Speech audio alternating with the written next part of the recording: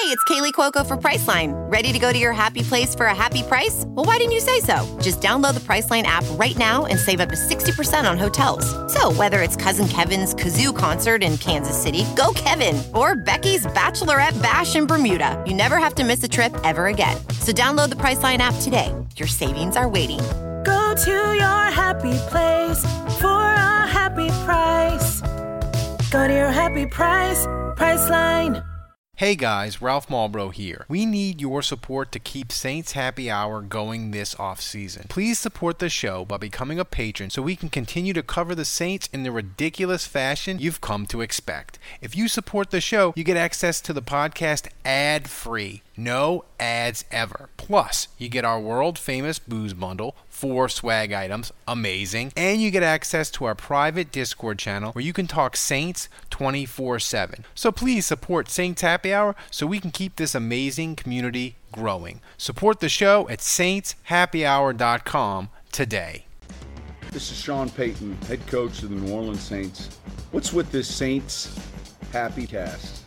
This has to be the worst Saints podcast in the world. Ralph can't say anyone's name right. Andrew doesn't know football. Everyone has a hard time listening to Dave. And is Kevin even there tonight? The audio with this podcast, my God, the audio, it's painful. All right, everybody, welcome to another edition of Saints Happy Hour podcast. This one is a special episode. Find us wherever you get your podcast. Rate us, review us, give us 4 stars. If you don't give us if you don't give us 5 stars, don't give us any stars at all. We got a very special guest tonight. Andrew, tell the people who we got. You pulled your family connections and got us a big, huge guest, probably the biggest radio guy in Louisiana, I would say. So go ahead, tell the people who you managed to wrangle. Yeah, well, if you guys can humor me for a second, I kind of have a backstory here. So we've actually never met, but so my cousin Chris Juge, same last name, and for all you old Saints Happy Hour patrons, you'll remember he was the owner of the Pelican House, which was an old sponsor of ours. But Chris kind of comes in and out of paying attention to my podcast and what I do for the Saints, and he reaches out to me one day, he texts me, and he says, "Hey, do you know this guy Matt Moscona?" And I'm like, yeah, I follow him on Twitter. I know the Baton Rouge guy. Yep, I've heard of him. And he's like, "We're related to him." And I'm like, okay, that's random. That's cool. And so apparently, like, my grandfather, my dad's dad, is siblings with one of Matt's grandparents. So I don't know. That makes us like third cousins 7 times removed. I don't know. We'll have to look up what that is exactly. But sure enough, so he makes that connection with me, and within 24 hours, Ralph, and you'll remember this, we win the award awarded by, well, it's not, we don't win the award. We get second place from the Louisiana Sports Writers Association. And we get this little plaque that says, honorable mention, Saints Happy Hour podcast, honorable mention for best podcast in the state of Louisiana. And so I'm like, this is amazing. I'm pumped. And we're excited about it. And I'm just curious, well, who won? And I look, and it's the Riot and Ryan Terrio, of course, famous baseball player, and Matt Moscona. And I'm like, holy shit. And it's like, the loser in me immediately is totally depressed, because I'm like, well, yeah, I got second in the state, but I'm not even number 1 in my own family. Yeah, we're second for everything. I'm never going to win one of those AP awards. So Matt, welcome to the show. And welcome. Why couldn't you let me have this one, man? I didn't even remember that. So that's like so far down the list of shit I care about. Well, we care a lot. Let me tell you. We care a lot. I'm kidding. I'm desperate to win something. Before anybody goes and clips that, it says it is always an honor to be recognized for the work you do, because there are so many people that do produce content that when you do stand out and people recognize it, it's always an honor. So I was kidding. But that is so wild though. So my dad's mom was a Juge. I know she passed before I was born, so I never met her. So, but my dad's mom was a Juge, and so that's the connection to the family. So it's always really interesting to me when I come across people with that last name, because I know we're related in some respect, but I've literally never met anybody on that side of the family, like ever, not even Chris. But the odd thing with Chris is that Chris's wife, Jenny, was my son's special needs occupational therapist. So that's how we kind of connected. Yeah. So it's anyway. So yeah, it's super small world about how our family kind of these. It's like the movie Serendipity. We just kind of kept coming. We keep coming back together in certain ways. So Matt, you're not missing much with the Juge clan. You know, I would probably advise to just continue staying away. But bunch of second place finishers. Yeah. Well, I'm just saying you've done well for yourself staying away so far. So, you know, but no, it's great to have you on, Matt. And, you know, actually I was able to listen to you do a show today with Mike D'Attilia, who's been on our show before. And I know you kind of have a weekly segment with him. So you're really plugged into the Saints. You get a chance to talk to a lot of Saints people on your show. And so, you know, the first thing I just kind of wanted to get your thoughts on is a guy that's been doing this for a long time, has had various guests, has followed the Saints really closely.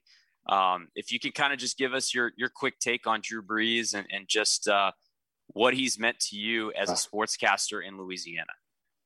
So Drew Brees, I am not someone that ever defers to hyperbole. I don't do hyperbole. Whenever I hear someone say great is this, worse that, I always immediately in my mind put up a wall and I start thinking of the counter punch. That's how I'm wired. If someone says that, man, this is the worst loss in history, I just immediately start thinking in my mind of 10 losses that were worse. Drew Brees is literally the most influential athlete ever to come through the state of Louisiana. And there's not even a debate. You can have the debate for number 2. You can never even have a debate for number 1.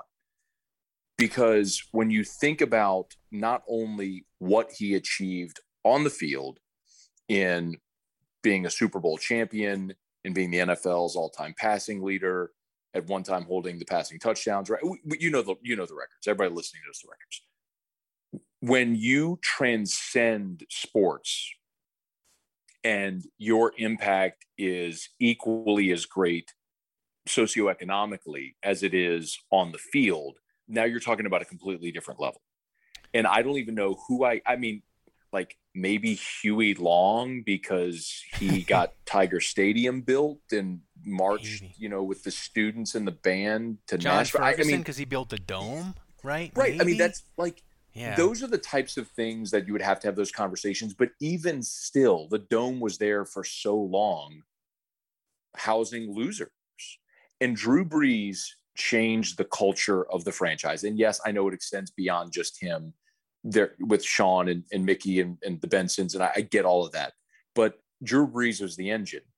And look, I was born in New Orleans and my family has had season tickets forever. Both sets of grandparents had tickets forever. And I went to so many games where every day, like we wake up on Sunday, go to church, we do Shoney's breakfast buffet, and then we go to the dome. And every time the thought was, they're going to lose. How are they going to blow it? Even when things felt good. Ophthalmologist Dr. Strauss has seen firsthand how the metaverse is helping surgeons practice the procedures to treat cataracts. Cataracts are the primary cause of avoidable blindness. He works with a virtual reality training platform developed by Fundamental VR and Orbis International to help surgeons develop the muscle memory they need. The result? More confident, capable surgeons. And even more importantly, patients who can see. Explore more stories like Dr. Strauss's at meta.com/metaverseimpact. As you write your life story, you're far from finished. Are you looking to close the book on your job? Maybe turn a page in your career? Be continued at the Georgetown University School of Continuing Studies. Our professional master's degrees and certificates are designed to meet you where you are and take you where you want to go. At Georgetown SCS, the learning never stops, and neither do you. Write your next chapter. Be continued at scs.georgetown.edu/podcast. You knew it was just going to turn. And Drew Brees changed the culture because for 15 years, every time I watched that team play, I expected them to win. Not to say they were going to be like 15 years NO, but like every time you never thought, oh, they got no shot today. Ever. And you were never surprised when they won a game. He fundamentally changed the culture of an entire organization. I just think the thing that's most remarkable to me about Drew is if you'd have told us in 2006, the guy in the baggy shirt that looks like he's 15, he's going to be quarterback for the Saints for 15 years. And when he's done, you're going to have a Super Bowl and you're going to be like, they should have won more. We'd have laughed that person off the air or wherever. We'd have been like, it's the Saints, give us one Super Bowl, we'll be happy forever. But that's how great and how much he raised the expectations of the Saints. I read a blog the other day. It was a great line. He said, before Drew Brees, the Saints cooked with expired ingredients, and they listed Earl Campbell and Paul Hornung and all of it. And, I mean, Matt, there's a whole generation of Saints fans, like, they don't know this, go to the stadium and have zero hope of anything good happening, a Super Bowl. Like, it's just not in the cards. Like, there's a whole generation that thinks like the Saints winning is as natural as the sun coming up. And most people, old people, complain about it. I'm like, that is awesome. That you have people under 25, they don't even, Saints losing, it doesn't even register to them. And that's Drew Brees.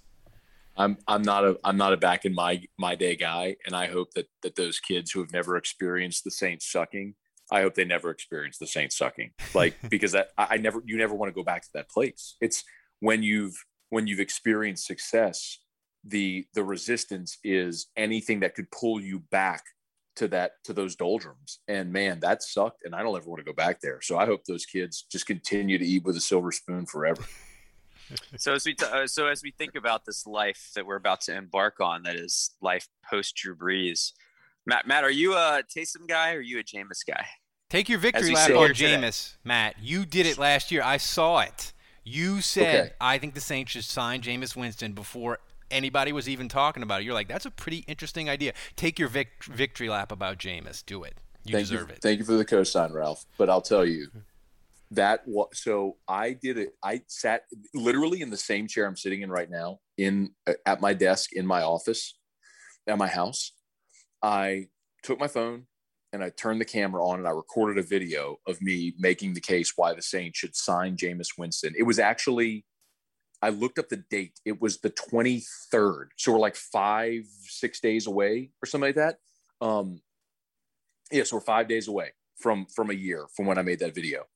And I even started by saying, look, I fully expect you to ridicule me and to mock me. Like, I fully expect this to happen, but here's why this isn't a terrible idea. And the premise was basically Teddy Bridgewater. It was bring in a guy that's been a starter, see if you can cultivate him as a backup. If something happens to Drew Brees, you have a proven starter. He knows your personnel. Your coaches know him because they've game planned against him. And this was a guy that physically was superior enough to be the number one overall pick in the draft. I trust Sean Payton to find a way to maximize this guy's physical ability. And especially if you're going to get him at a bargain basement price, which ultimately they did for a year and now for another year. So but I do want to be clear. I've never, ever said Jameis Winston is the answer and he's going to win Super Bowls in New Orleans. I've just said, man, this is a really interesting possibility that absolutely can work if all of the pieces come together. You're in your business, radio, and ours podcast. Like, of all the scenarios, like Jameis is the most interesting, fun because it could go like 9,000 different ways with him. Like, the other thing that I said a year ago that I've repeated 100 times, because I always believe, if you have an opinion, stick to it. I mean, if circumstances and new data comes forward and changes your mind, that's one thing and that's fine. But the thing that so many people just default to with Jameis are interceptions and crab legs. It's interceptions and it's crab legs. That's what people talk about. Uber rides? You know what I mean. Okay, at all. That's what I mean. But you know what I mean. Like, the thing about it is, if you look at the interceptions in Tampa, the 30 interception season, while gag-worthy, was also an outlier in his career. I mean, as a rookie, he had 15. Peyton Manning as a rookie had 29. I mean, I went on this rant one time where I looked at the best quarterbacks in the history of the NFL. I mean, by anybody's standards, Brett Favre or Dan Marino or John Elway or Johnny Unitas, and went and looked at their seasons where they had 25 plus interceptions. And you can rattle them off like, I mean, every quarterback ever has had them. I'm not saying Jameis is one of the greatest quarterbacks ever, but what I'm saying is there is a counter argument to that. And you can look, I mean, as a rookie in Tampa, 22 touchdowns, 15 picks. Second year, he threw 18. You know, I mean, it's, I just believe that a guy who his whole life is so athletically superior, right? I mean, good enough to be the number 1 overall pick, Heisman Trophy winner, won a national championship as a redshirt freshman at Florida State, was good enough to be a first-round pick in baseball had he gone that route. Like, right. That guy was so much physical ability. If you can get him in the right headspace and the right system with talent around him, I just believe he can succeed. And the thing that was most encouraging about him is when you think of a guy like Jameis, who his whole life, like, think about this guy. I mean, I was never this guy. I'm guessing you guys weren't, but like his whole life, he was the best on every team he'd ever been on. I mean, from T-ball through Pop Warner and all the way through, like, won a Heisman Trophy as a redshirt freshman, national champ. Like, he's the best ever. First number 1 overall pick. When the Bucs cut him, that was really the first time in his life he faced adversity on the field. And some guys, when that happens, they fold. Look at Jamarcus Russell. Look at Ryan Leaf. I mean, there are examples of guys who busted because they couldn't handle adversity. Jameis went vegan, lost 30 pounds, got LASIK, humbled himself, took a bargain basement deal to be a backup, as he put it, to go to like the Harvard version of quarterback school, to go learn under Breeze and Peyton. Like, he completely humbled himself. In all the off the field stuff, I'm not going to completely explain it away, but I think everyone, when you're 20, 21, 22, by the time you get married and have kids, your world, I don't know, for me, this is the case, world perspective changes. Like, no being doubt. A married person with children, you just, it forces you to grow up and to mature. And I think that's what we're seeing with a man who's 27 years old compared to a man who was 19, 20, 21, jumping on a table in the student union, grabbing his crotch, or, stealing crab legs, or any of the other dumb stuff that he did that I wouldn't excuse. I mean, you have to know better, but it is possible that over the course of your life, you can mature. So I think the way you said it's a fascinating. It's like, it is a fascinating test case to see if Sean Payton can mold this ball of clay into something. Well, Ralph, we've been trying to figure out the identity of Jameis 1 of 1 for a really long time. Is it possible that it's Matt? It might be, because I don't know if you know Jameis 1 of 1, Matt. He loves Jameis as much as I love my wife. And that is not a joke. Like, that dude, you say anything even remotely negative about Jameis on Twitter, and he finds me and he's tweeting advanced statistics I don't understand at me. And I'm like, dude, I'm for it. It's exciting. But like, Jameis, like, he's kind of bumpy. Like, he's not on the trajectory. He's not on a trajectory to be the greatest quarterback of all time. I know Jameis 1 of 1 believes that, but I'm like, he's not. Right. So I did not know anything about Jameis 1 of 1. Okay. And then basically the take that I just gave, I did on my show one day, almost just exactly what I told you guys. And I guess someone added him on it. And so then he DM'd me and was like, this was so spot on, yada, yada, yada. And so then we connected, he came on my show and had great takes, but I want to be clear again, back to the point. I'm not selling Jameis as the answer, as a Hall of Famer, as a no doubter. What I'm saying is, could he be? Yes. Could Taysom Hill be? Unequivocally, no. Never, not a chance. 0.000. And I don't even like speaking absolutes. 0% chance Taysom Hill is ever a successful starting quarterback in the NFL. 0. Yeah, it's interesting. I mean, I'm with you, and it's I think it's one of those things with Jameis specifically, where again, you look at the talent, you look at the ability that the guy has, and it's about putting it together. So then you marry that with Sean Payton, you marry that with a system where perhaps some of these bad habits can be unlearned. But no, it's a great point. I'm excited about Jameis, and I think the other way you have to look at this, and Ralph, I know you agree, it's when you're saddled with the cap situation the Saints have, when you pick 28th overall in the draft, what else are you going to get? Well, you want to roll with Andy Dalton. You want to roll with Andy Dalton. You want to roll with Trubisky. You want to roll with Jacoby Brissett. The thing is with Jameis, there might be a future. There's no future with Taysom. There's no future if you went Fitzmagic. There's no future if you go Andy Dalton. There's probably not even a future with another guy that you would, if another even younger like Trubisky. Guy. Yeah, like there's no future there. And Jameis, I don't know, is it a 1% chance? Is it a 50%? I don't know, but it's there, and I like it. And just for me, Matt, and Andrew will tell you this, like, I want the Saints to win, but almost as important as winning is I want them to be entertaining, and I want them to be ridiculous and fun. And I got to write 2 comedy columns a week for WWL. So, like, Sean Payton talking about worry about your meat and breaking a fire extinguisher in Cincinnati. Like, I live for that stuff. Like, that's what I want, you know? So I just think Jameis, like, it could be incredibly and the thing is, we get to have a whole debate next year, Matt, of like if the Saints go 10-7 or whatever. We have the whole debate. Do you pay Jameis? And like, how weird did that sound? By the way, 10-7. How weird I know did that sound? Keeps doing that. I've been saying he's been doing that for 2 weeks, and I just stop doing that. Are you talking about like? Are you assuming? But you got to like you game? gotta. No, like, you're right. But you got. You're right. I know. Ralph is forcing us to get used to this, Matt. It's like learned behavior. Why not 11-6, Ralph? You asshole. 11. Give him the 11th win. All right, I'll start. I'll do this. I'll do 12-5. How about that? That just still doesn't sound right. That's the thing that really wigs me out is there's no 500 anymore. It's 9-8 or 8-9. And the fact that half the league is going to have more home games than road games. It's weird.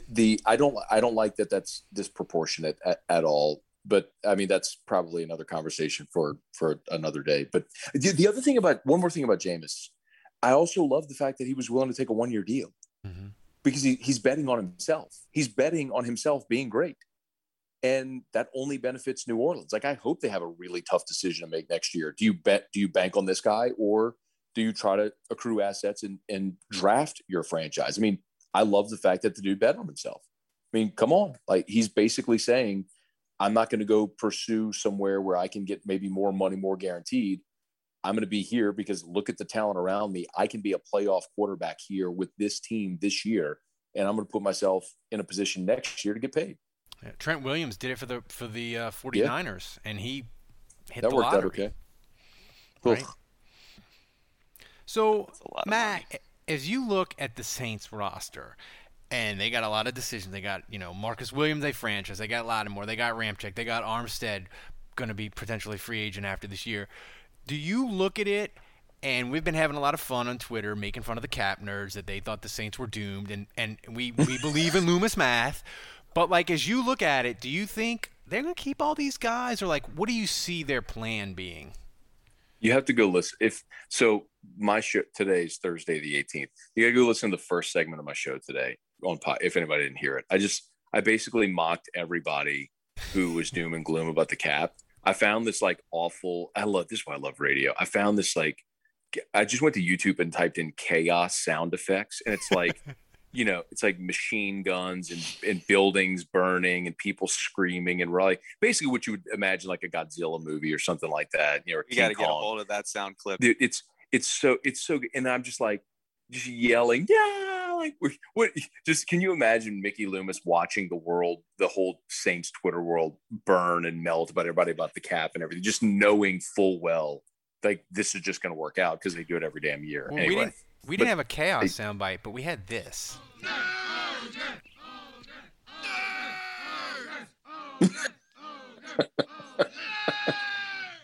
We had that. We played that a lot. But I like yours better. I like the chaos one better. But the chaos thing only works if you're willing to go all in with the bit. Like, so I'm like screaming, like full throat, screaming no. And like, I mean, you have to go back and watch it or listen to it, but it's like, you have to be completely committed. Somebody texted my show. He's like, man, he's like, that was a little much. Like, that was the point. No, that's the best part. That's the best part about you, Matt, is whenever you do a rant, even if I don't agree with it, I'm like, that dude believes that in his soul. Like, that ain't, he isn't, that the camera isn't turning off and he's going, I put that one over on. No. That's why, that's why you're like, because look, I worked in radio. I know people that they say one thing on the air and they totally do not believe it. Vince Marinello, a.k.a. he murdered somebody, but he was exactly like that, where he was one thing to everybody, and he would say things he didn't even believe, and then it was just like, whatever. I'm going off the rails. Can we do murder joke? Can we do murder jokes? I think we just did. Hey, you want to? Is it too? Like, I don't know if it's too soon. Like, do you say too soon, or is it ever too? Is it ever okay? That's like people that do OJ jokes. Well, like, I'm gonna tell you. I think people on the podcast heard it, but I'm gonna tell it again because I like it so much. My Vince Marinella story. Charles Grant was a guest one week, and Vinny was filling in for Buddy D. Charles Grant was eating during the interview, and Vince Marinella was so mad, and he said to Charles, he says, "What you eating, buddy?" And after during the interview, I could see him getting so mad, and I was like, this is weird. And Matt, honest to God, if I'm lying, I'm dying. During the break, Vince Marinello was so mad and so red and throwing things in the studio. I'm 45 years old. I have never been as scared at work as I was when Vince Marinello was ranting against Charles Grant. I won't say the things that were coming out of his mouth because I can't, because they're racist. But when they said that he murdered somebody, I was like, oh yeah, he totally did that. Like, crazy person. But anyway. It takes a completely, like, the story takes a completely different tact when you know that he killed somebody. Yeah, it does. But I mean, I shouldn't be laughing. I'm sorry. I shouldn't be laughing, but I mean, like, the thing that made it funnier though is because his eyes were bulging out of his head and he was wearing a Hawaiian shirt. That's what a juxtaposition. That's a great visual. It really is. And final thing is, as he was doing it, he's pointing. And if you know Vince Marinella, probably people that listen to this podcast are younger, but if you know Vince Marinella, he had a toupee, and his toupee was like rocking, like back and forth. Like, and I was like, oh my God, it's gonna fall off, and then he's gonna get mad. Is Charles Grant still there when this is happening? No, Charles Grant's on the phone. That's what I was gonna say. Is he on the phone or is he in studio? No, he's on the phone. Charles Grant punched his own starting quarterback, so yeah, like that wouldn't have worked too well for Vince if he was in studio. No, he wasn't. He wasn't in studio. Charles Grant was on the phone, but it was, I mean, like, it was wild. And I've worked in radio, and we'll get to it later with your friend Richard Condon. I got some things, stories about him, but we all did. I'm trying to think, like, if I was in that situation, would I bail on a guest? Like, I mean, I've bailed on interviews before when they were just so bad. It's like, okay, you think you're going to get 7 to 10 minutes out of an interview, but sometimes you're like 2 minutes in and you're like, this is going nowhere. It's usually players, right?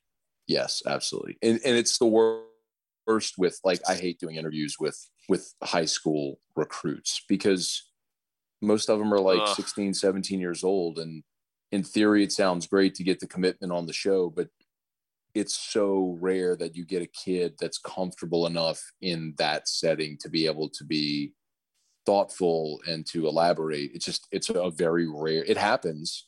Russell Shepard was probably the best ever at it, but it's rare. It's just really rare.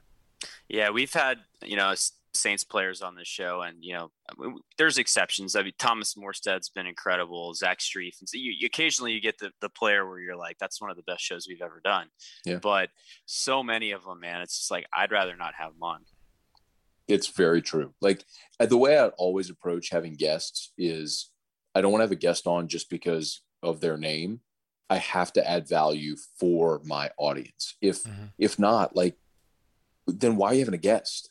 I mean, if they don't have something interesting to say, or if they're not entertaining, what's the point? Like, I mean, one of the best interviews that I ever had was Fred Smoot. And Fred Smoot played at Mississippi State. He's been out of the league for a decade. But, dude, Fred Smoot will say any damn thing. Like, you bring up the party boat in Minnesota, like, he'll tell you anything as graphic as you want to know on the air, because he don't care. Fred Smoot, when he was at Mississippi State, this was early like 98, 99 internet, you know, when every internet website looked the same, where everything was everything was center spaced.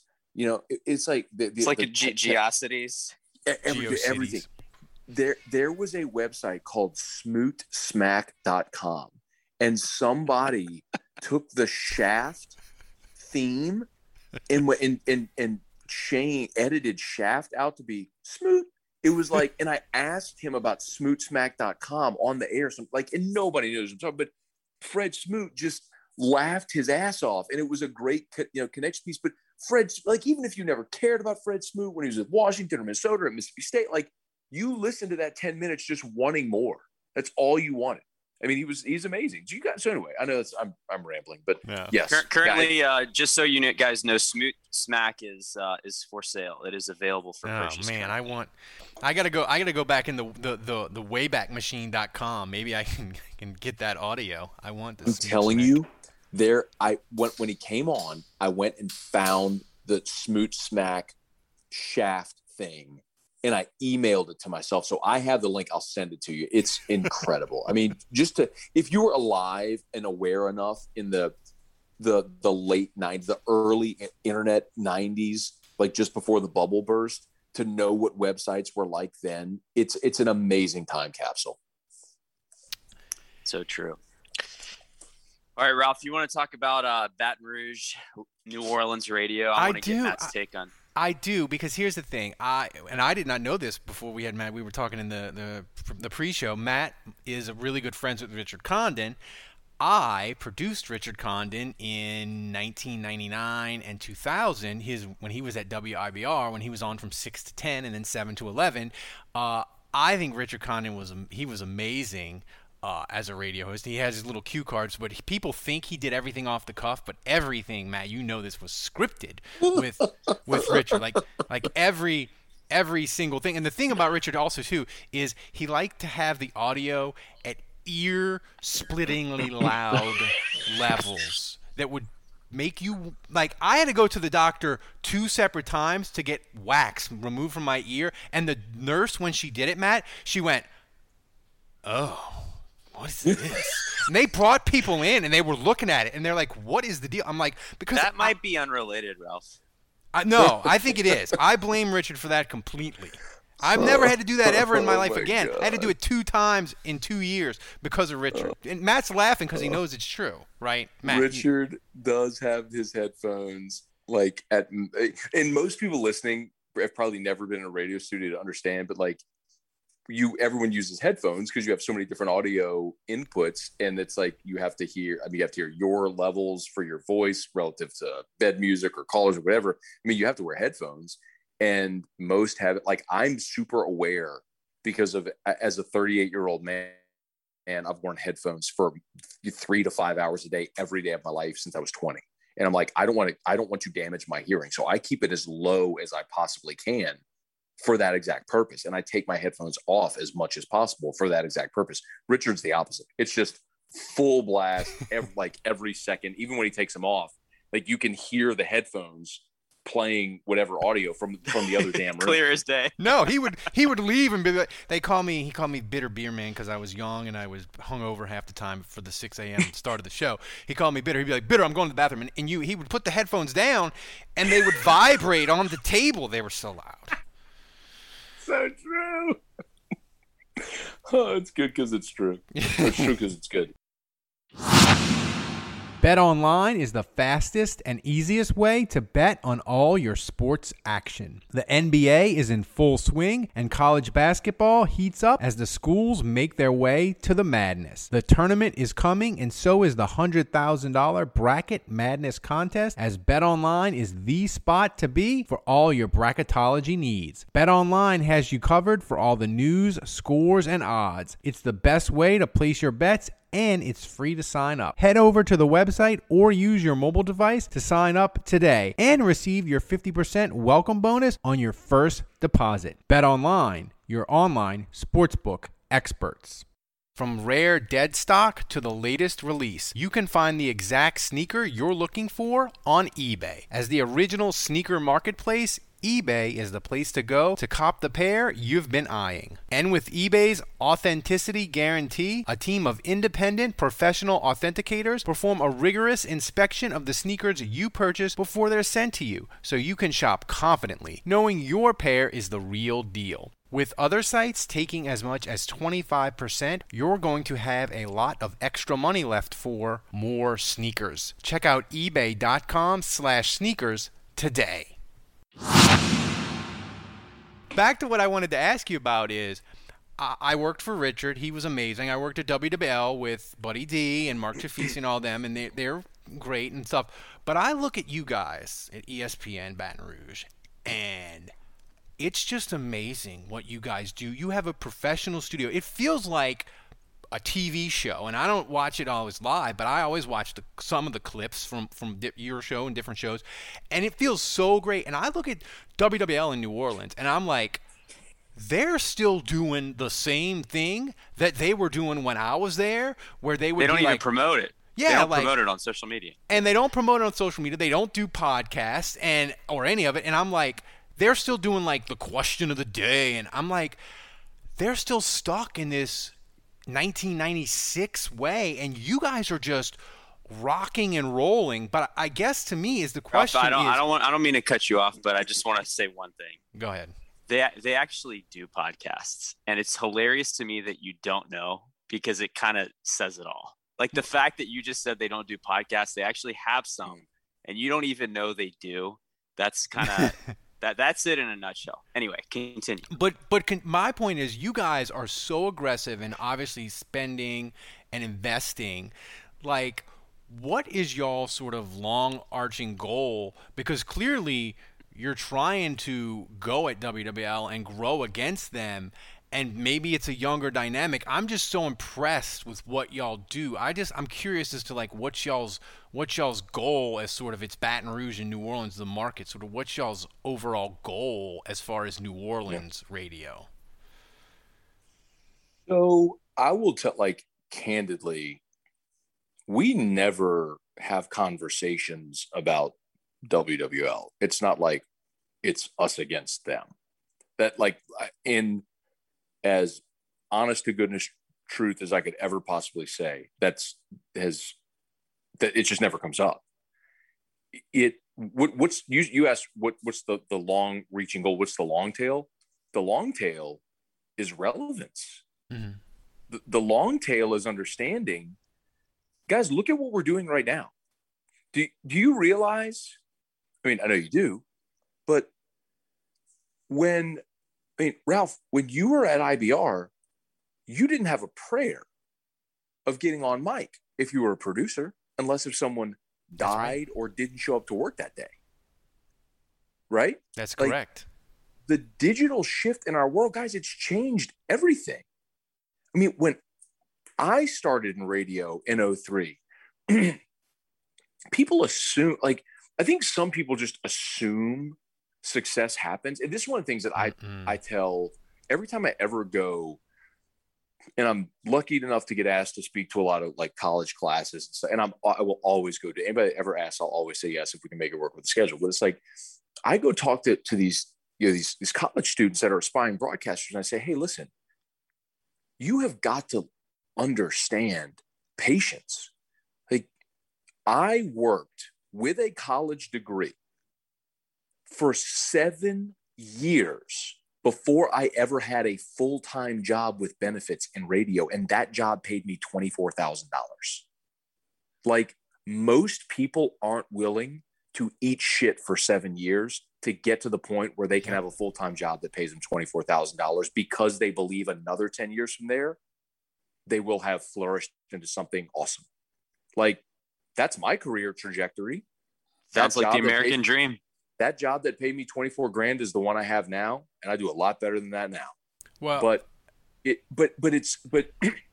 and I'm only 38 years old. Ralph, you said you're 45. I'm 38. Yeah. I've worked 18 years in radio. I do another 18. I'm not even at retirement age yet. That's right. You know what I mean? It's like people are so impatient. It's why people lose in media. It's because they're not willing to do the first thing I ever did when I worked at Citadel in Baton Rouge. I was a promotions intern, and we had 103.3 FM, which is B103. I dressed up in the damn B suit at remotes. Like, I showed up on a Saturday morning and board opped a damn dog show remote from St. Joseph's Academy. Like, that's the stuff I did that most people aren't willing to do, and do it like it's the most important job in the world. And my point with it, well, I know I'm going off on a tangent, but my point is that's what it was. If I were 20, 21 now, I would be doing what you are doing right now. I would be doing this every single day. Audio, video, on every podcast, every vlog. I would have a YouTube channel or Twitch or Facebook Live. All the other stuff I already do, I would be doing it. But like, that's the point. If you're stuck in this mindset that, well, we're terrestrial radio and we've got heritage, bullshit heritage. I mean, it's like, the reality is, it doesn't matter if it's just WWL. I mean, we see it too. It's everybody. Like, media is fundamentally changing, and the audience doesn't care. The audience just wants their content. They don't care about your history. They just want good content wherever it is. So if you're not giving people content they want, whenever they want, in whatever format they want it, you lose, period. So why do we do all the things we do? Because if we don't, we lose. Like, a company in Guarantee Media that I work for, it's been in business for almost 100 years. They go out of business. Like, look at Toys R Us. What happened? Because Blockbuster, they refused to acknowledge the digital shift in our world. They thought their legacy would matter, and nobody gave a shit. It was way easier to order a movie on Amazon than to go to Blockbuster and hope that they had the tape that you wanted in stock that day. And oh, by the way, if you didn't rewind the tape, you got to pay a fee. Like, you know what I mean? Like, the world changed. So why do we do everything we do? Because the world changed. And if you don't acknowledge that and change with the world, you lose. The world's not going to stop for you. I feel like explaining. I was a Hollywood video guy myself, personally. I feel we like had Alfalfa Video here. That Alfalfa Video was closest to my house here. Major Video was my thing in New Orleans. I was close to veterans. Matt, I feel like my 5-year-old kid, when I try to explain to him what a newspaper was, he's going to look at me like I was from Mars. It's like they put this paper on your lawn, and like you got the news, and then you watch the news at like 5 o'clock for a half hour, and then you had to wait until the next day to see like scores and like what happened with your team. Like, he's going to look at me like I'm 1,000 years old, you know? Yeah. My kids are already touching the laptop screen like it's an iPad. You know, they're trying to. Yeah, it's crazy. I mean, guys, like this is probably way more interesting to most people than my stale Saints takes that they've heard a million times. But like, I'm so passionate about media. It's just like, if you're not willing to evolve, like, you're a dinosaur. You're going to lose. So my idea every day when I wake, even though I've been very fortunate to have a lot of success with my show, right? If you want to call it a radio show, a TV show, whatever, I've had a lot of success. Even with that, every single day, I'm not bragging on myself. I'm just illustrating. Every single day today was episode 1088. For 1088 consecutive days, I have woken up and I've done a Facebook Live show. For 1088 consecutive days, called Morning Scone on my Facebook page. I've done it in my home. I've done it in my car. I've done it in airports. The day I had knee surgery, I did it from pre-op. have not missed a day. And the reason is because I'm continuing to connect with my audience in a different day part. Then I do a podcast called Locked on LSU every single day. Today I published episode 493, Monday through Friday, every day. I do an LSU podcast about 20 minutes. I do my show that I then the AFR for 3 hours that we clip and repurpose in smaller clip format on all these on Facebook or TikTok or LinkedIn or Instagram or how it just, you have to be willing to be where your audience is. You can't be so naive or so hard-headed to think they're always going to come to you, because there's a million more guys like you doing a podcast that's throwing it in their face. It's filling up their feed. And if you get their attention and they like what you do, well, guess what? I just lost to you. And I ain't losing to you. I ain't losing to anybody. Now you're getting like the red-blooded Italian. I'm standing up in my house. It's almost 10 o'clock at night. I'm standing up in my house. I'm like, it's just, I'm just a competitive SOB, man. I don't want to lose at anything. Well, so, I always tell Andrew that they, in 2011, they had like 20 people writing Saints comedy columns, and I'm the last fucking one standing. You know why? Because I went through the sewer of the 3, 7, and 9s and came out the other side.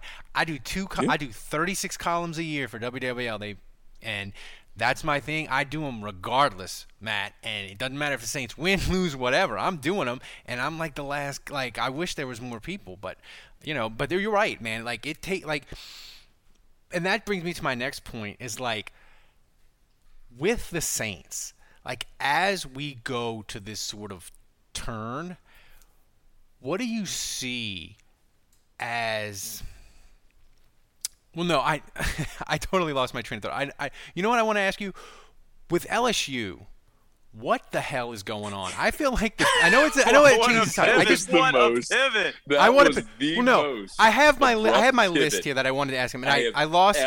I thought I had a train of thought on the Saints, and I just lost it. That was the scene from The Waterboy where Lawrence Taylor goes, which brings me to my next point. Don't do crack. Don't do crack. That's what that was. That's what that was. He's rambling, and then it's kids don't do crack. That's what that was. Good job, Ralph. I know. I won't even clip it out. It's so entertaining. But no, my main thing Ralph, about LSU. What were you trying to ask me, man? I don't even know. I don't. My thing that I want to ask you, all these LSU people. We went from radio to Saints now to LSU. Title IX stuff. Just tell us what's going on in Baton Rouge. Go. Yeah.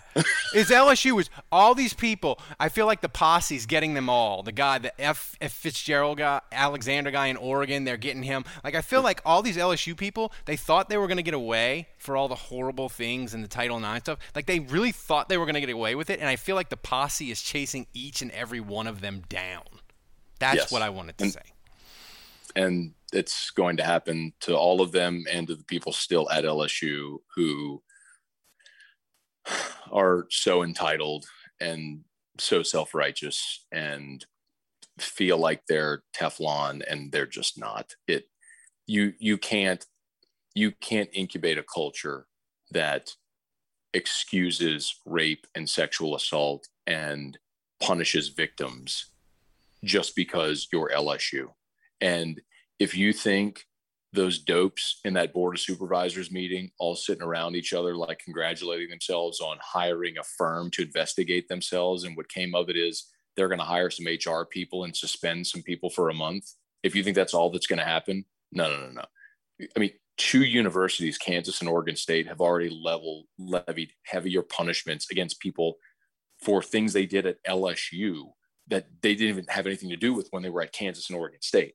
The governor was get that person up out of the paint in Oregon. Bingo. If you think that first of all, if you think that all of the news surrounding this story is done, you're kidding yourself, because past victims continue to come forward. And if you think the investigative reporters at USA Today and SI and people like Brooks Cabina and Andrew Gallo at The Advocate, if they're done digging, you are super naive. Like, this is so not over. And what's going to happen is the more and more and more and more that comes out, the worse and worse and worse LSU is going to look for doing nothing.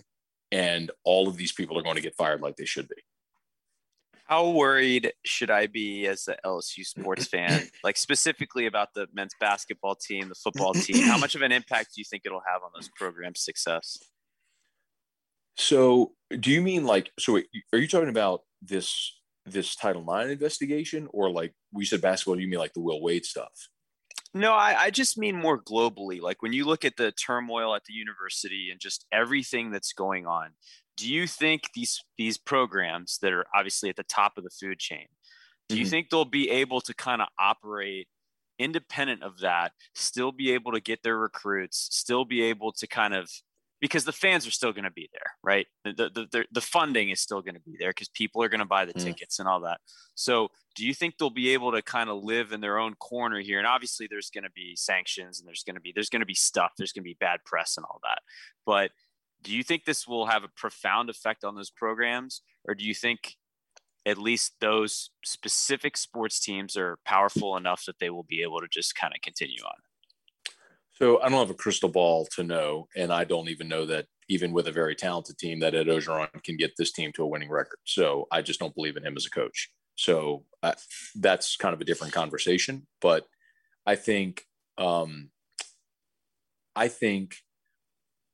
it really depends on if the NCAA gets involved, because if the NCAA levels sanctions against football and/or men's basketball, then you're talking about potential scenarios like what happened at Penn State or at Michigan State or at Baylor, where, I mean, you're severely hampered because of recruiting restrictions, scholarship limitations, bowl bans. Then all of those things are forces that work against you. If it's just negative press, no, I mean, programs work through negative pub all the time. And I look at LSU basketball, and that's a great case in point. I mean, Will Wade continues hauling in top 5 classes despite the cloud hanging over that program. So it really is it really just is a question of whether or not the NCAA deems it worthy to get involved, or if they have jurisdiction to get involved and levy any penalties against LSU. And I'm not so sure that they do. As a professional welder, Shayna Ford uses Forge FX to practice over and over, which helps her improve her skills. The more muscle memory that you have, the smoother your weld is. Learn more at meta.com/metaverse impact. Ready to elevate your home? Picture this: central heating, a cozy fireplace, or your dream walk-in closet. Build a backyard oasis, go green with solar panels, or start a business. It's all possible with Figure's home equity line of credit. Unlock up to $400,000. Apply online in 5 minutes. Funding in as little as 5 days. Head to Figure.com and transform your home. Figure Lending LLC, DBA Figure, Equal Opportunity Lender, NMLS 1717824. Terms and conditions apply. Visit Figure.com for more information. For licensing information, go to www.nmlsconsumeraccess.org. Matt, am I a bad person? I love Will Wade and him paying the players, and that LSU is a villain and it gets Dick Vitale in a wad, and I love it. And I loved UNLV as a kid, and Jerry Tarkanian and him just giving the finger to the NCAA. I love it all. Does it make me a bad person? Like, I want Will Wade to be at LSU forever, and I want everybody to tell me that he's going to get – the NCAA is going to get him the second Tuesday of next week. But am I a bad person for that? No. Because this whole system sucks. Like, this is all right, I'm going to go to like a philosophical level. Okay. Love it. Okay. And I'm going to pour some more whiskey. Little Elmer T. Lee. Andrew, you got Elmer T. Lee? I don't. I'm drinking Elijah Craig. Not the super high end one. You don't have the toasted barrel. You have the small batch, which is still fantastic. I'm kind of working with low rent. Low rent Bullet right now. Well, that Bullet's not bad, but you could do better. Yeah, I could do a lot better. Okay. I need to come to your house so I can do that. Come over next time. We'll do the podcast from my house, and we'll drink whatever you want. Go to my top shelf. You can take whatever you want. So there is a fundamental difference between moral law and arbitrary law. Okay. If you kill somebody, that is an immoral act. That's why that law is in place. If it's 2:00 in the morning and you're at a stop sign or you're at a red light and you look left and you look right and you can't see anything for days and you just go, that's not an immoral act. You've broken an arbitrary law that society put in place to maintain order. Like, you got to stop at the red light, because if you don't stop at the red light, then there's chaos. We could have crashes at the intersection. You got to stop at the red light. But at 2 a.m, if nobody's looking and you run it, like, are you going to hell because of that? Is that immoral? No, it's not. Excuse me. Now, if you get caught, you can get a ticket. There's punishment. Same with what's going on in the NCAA. It is not in any way immoral for someone to earn what is their market value. That is the fundamental premise of our society. If you are a capitalist, you believe you can earn what as much or as little as you work for and what the market is willing to bear. Like, that is the fundamental truth of capitalism. If you are AJ Green and you want to go to spring break and you sell your Independence Bowl jersey so you can have enough money to buy a plane ticket and go to spring break in college, I have no problem with that. But the NCAA says, no, you're an amateur athlete. You can't do that, which is why forever and ever, every fan looks at this and goes, well, that's bull crap. And it is. It's why the contradiction of the Will Wade situation is so comical to me. Overwhelmingly, fans believe, supporters of collegiate athletics believe in every survey done that student athletes should be able to capitalize on their name, image, and likeness. I don't believe there is any path where you could pay student athletes a salary for reasons we can talk about. But if you're Joe Burrow and you're a student at LSU and you can do an autograph signing and make 10 grand, God bless you. I have no problem with it at all. And the overwhelming majority of fans agree. They think the exact same thing. Will Wade actually, allegedly, does it and gives a player what his market value is, and they want to burn down the program. That is because fans always want a pound of flesh from their rival. It's the angry mob that wants the other program to go down. But I would always say, be careful pointing a finger, because you'll have 3 more pointing back at you.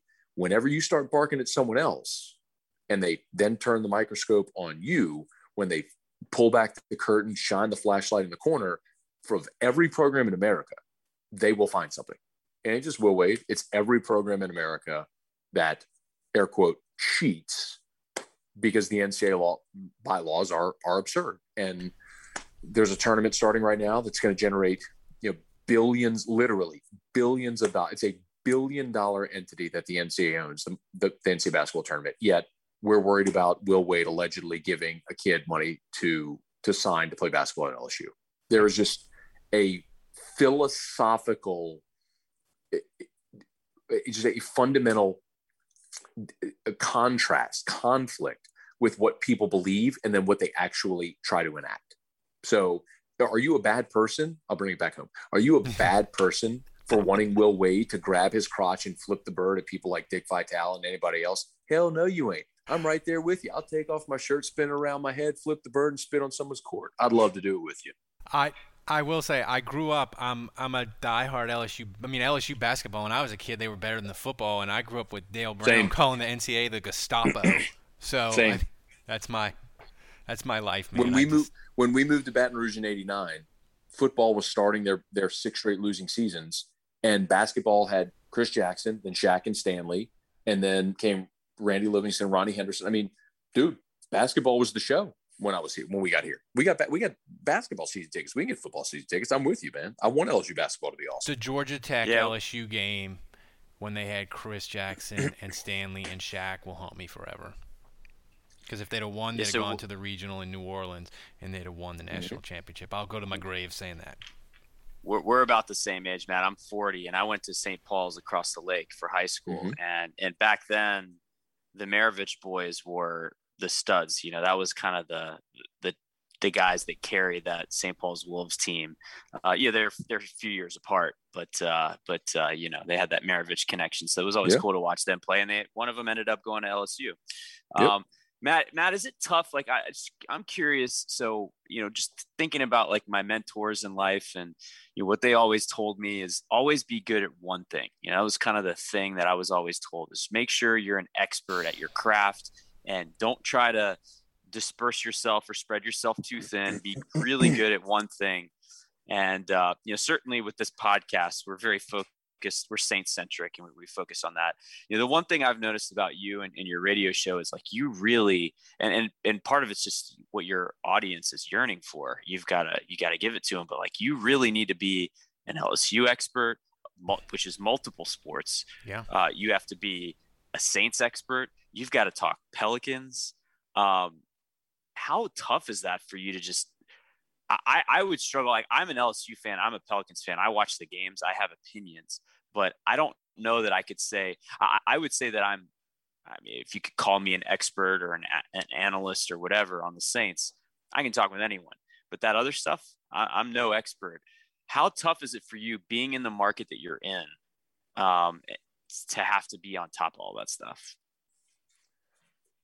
How hard is it to watch sports and talk about it? Not very hard. I mean, fundamentally, I understand what you're asking, but it's an asshole question. No. It's not, because I understand completely what you're saying. And I actually appreciate you asking the question, because most people, I don't think, understand that. My job isn't from 3 until 6. Like, the analogy that I give people all the time is it's like practice compared to playing the game. Guys don't play in the NFL to practice 6 days a week. They love to get off for 3 hours on a Sunday. That's the fun part, right? Like, if you love it, that's why you practice. That's why you work really hard in the off season. That's why you work out. That's why you diet. It's why you take care of your body. Like, everything you do the other 350 days out of the year, like, you do to prepare yourself for those Sundays. And I know I did the math wrong, but you know what I mean. Especially if there's 17 games this year. That threw me off. I was trying to do the mental math, and I was like, damn it, I suck so bad at math. But like, that's the fun part, but that's what everybody sees. It's like, don't get me wrong, like, I'm not freaking Drew Brees or anything, but professionally, the work isn't the 3 hours from 3 to 6 p.m. That's the fun part. Like, the work is, what am I doing right now? I'm talking to you guys now. I'm having a great time. I'm drinking some whiskey and we're talking sports. It's not like I'm building the railroad or anything. You're going to steal our 50,000 of our monthly listeners, aren't you, Matt? Not at all. Actually, what's going to happen is twofold. Number one, whenever this publishes, I'm going to retweet it, share it on my platform. So I'm going to give you a boost, which I know, which is cool. But similarly, like, I love that there are people in New Orleans who listen to your podcast who have never heard of me before, who are gonna find me on 100.3 ESPN New Orleans or any other way. And so we're going to have this mutually beneficial thing, and we get to shoot the bull for a little while here and have a good time. And I'm loving doing it. From rare dead stock to the latest release, you can find the exact sneaker you're looking for on eBay. As the original sneaker marketplace, eBay is the place to go to cop the pair you've been eyeing. And with eBay's authenticity guarantee, a team of independent professional authenticators perform a rigorous inspection of the sneakers you purchase before they're sent to you, so you can shop confidently, knowing your pair is the real deal. With other sites taking as much as 25%, you're going to have a lot of extra money left for more sneakers. Check out ebay.com/sneakers today. BetOnline is the fastest and easiest way to bet on all your sports action. The NBA is in full swing, and college basketball heats up as the schools make their way to the madness. The tournament is coming, and so is the $100,000 Bracket Madness contest, as BetOnline is the spot to be for all your bracketology needs. BetOnline has you covered for all the news, scores, and odds. It's the best way to place your bets, and it's free to sign up. Head over to the website or use your mobile device to sign up today and receive your 50% welcome bonus on your first deposit. BetOnline, your online sportsbook experts. as we kind of wrap up here, but because you've given us way more than I expected. But Matt, here's the thing that I'm always interested in. I talk a lot. When I talk to other hosts and stuff, and Andrew will laugh when I say this, but like, I love the NFL transaction. I want the Saints to sign Kyle Fuller. I want them to trade for Russell Wilson. Like the transaction, it fires me up. I love to. You want to inject it in your veins. I want to inject it in my veins, and our fans, they love it too. They love when I play the breaking news siren, and we do the podcast just for them, and they love it. So I'm like, when you are doing your day and you're like, I'm going on at 3, like what event, if it's a game or news, like what makes you just like, I love the fact that I have a 3-hour show today. This is why I freaking pour my heart and soul to this. Like, what is it in sports, a specific thing that just makes you love it and get super excited? Although you're excited all the time, so it's hard to know. You're gonna bring up Christine now, aren't you? It's undoubtedly those opportunities. It's not necessarily even just getting a rant on Christine Brennan, but you know what? Hold on, Matt. Before you finish that, you seriously, if you're listening to this right now, you need to go on YouTube and find Matt's rant on Christine Brennan. Go, pause this show right now and go. There's like a 2-minute clip.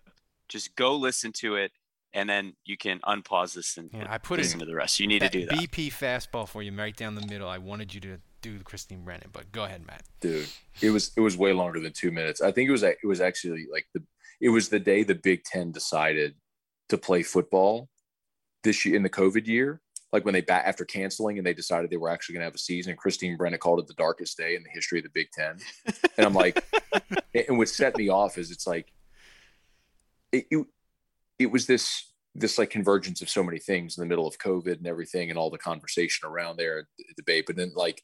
This woman actually has the audacity to sit here and say that Jerry Sandusky raping children or Larry Nassar molesting gymnasts somehow isn't nearly as bad as is a bunch of healthy 18 to 22-year-olds deciding to play a game amid a pandemic. Like I wish I could have just like shaken her, but like you can't shake stupid. So anyway, but I do love those days. I mean, I love those. Where's a little bit of research on like little heart stuff though? I don't know. I'm just kidding. Do you actually want to have this conversation with me? No, please.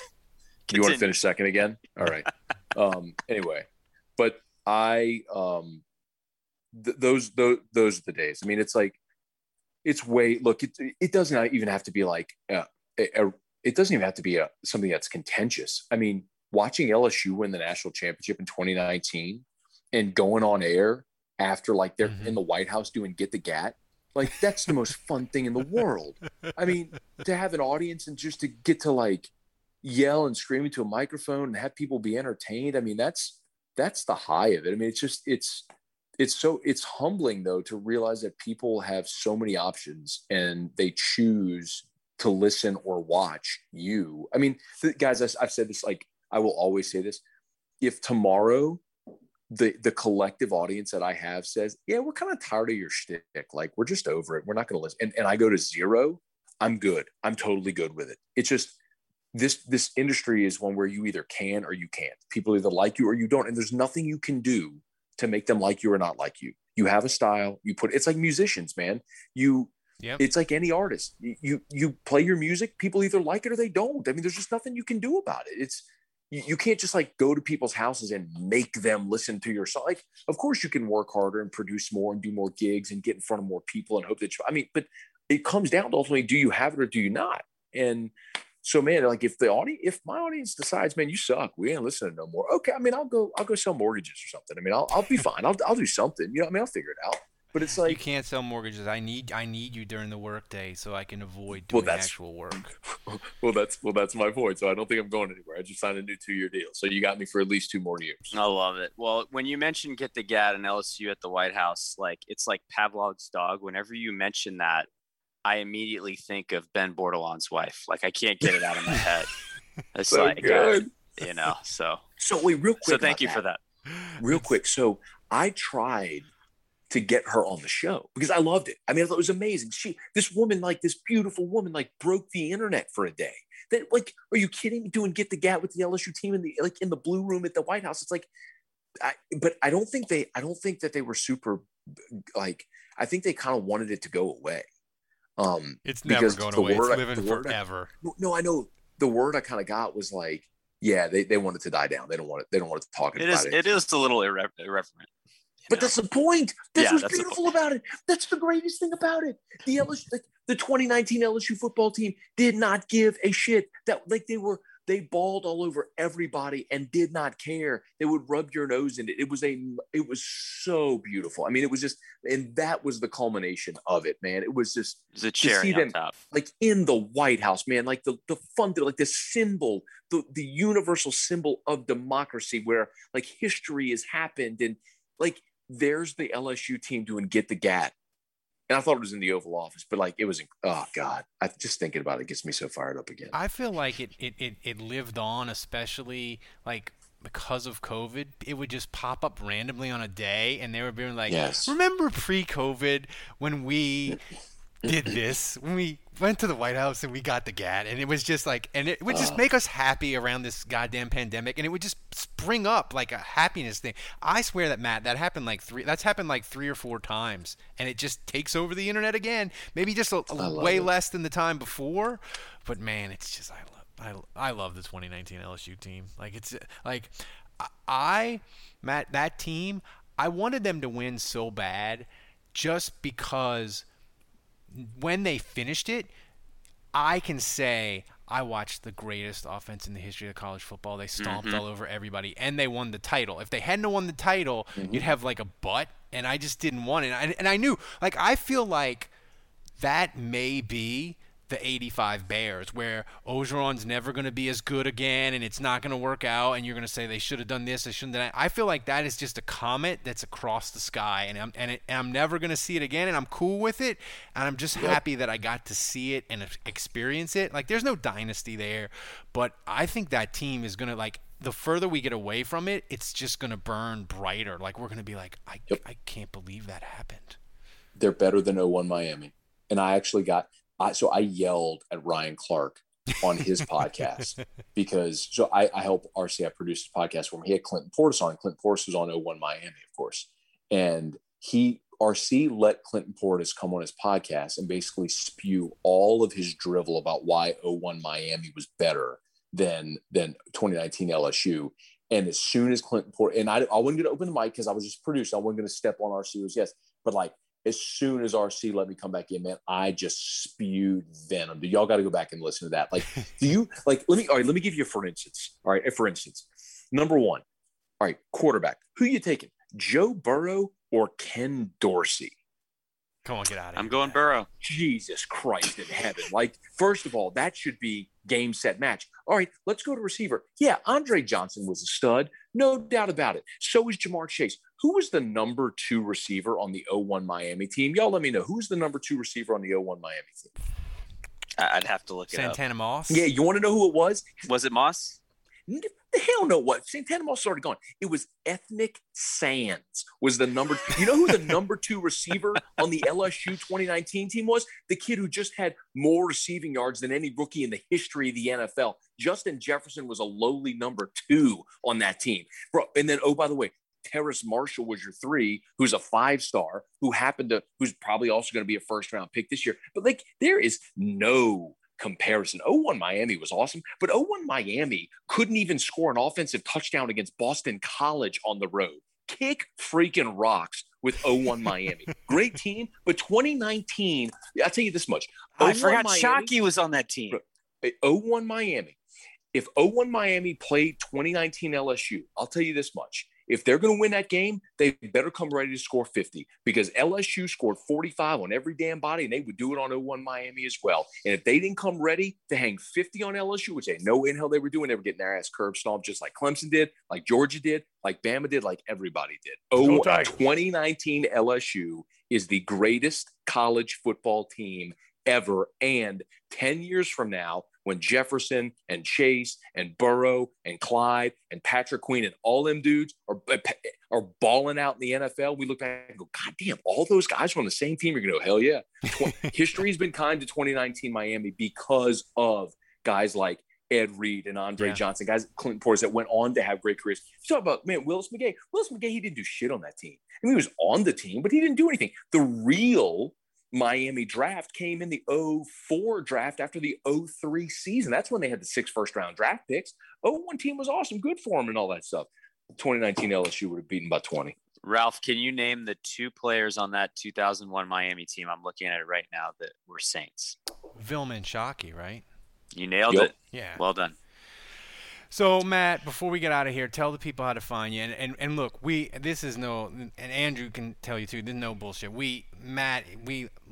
His clips on, I watch his clips on YouTube. Matt, tell the people where to find you, how to find you. You're amazing. It's a great product. It really is. Thank you. If you can spell my name and you have the internet, you can find me. Like literally everything, Twitter, Instagram, YouTube, it's all at Matt Moscona.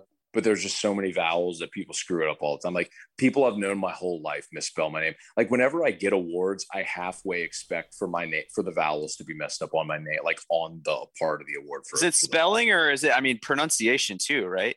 Oh, it's both. You get Moscano, you get that probably, right? I get Moscano, I get Mosconi, I get a lot. I get Moscana. I get, however you can mess up vowels, I get it all the time. But if you can spell my name, you can find me on the internet. Yeah. Well, After Further Review is awesome. And your rants are great, but just like your shows, I just watched your interview with Mike Detillier. If you're a Saints fan, you should definitely go check that out. It just posted today. I like to watch your YouTube show. Usually I watch it via YouTube, but check him out. Matt Moscona. It's awesome stuff. So guys, check him out. Guys. Thanks for joining us, Matt. Guys, thanks for joining us. Support our show. Support Matt. Support good content out there that's Louisiana based. So for Matt, for Andrew, I'm Ralph. Thanks for joining us. We will see you Sunday night on The Big Show.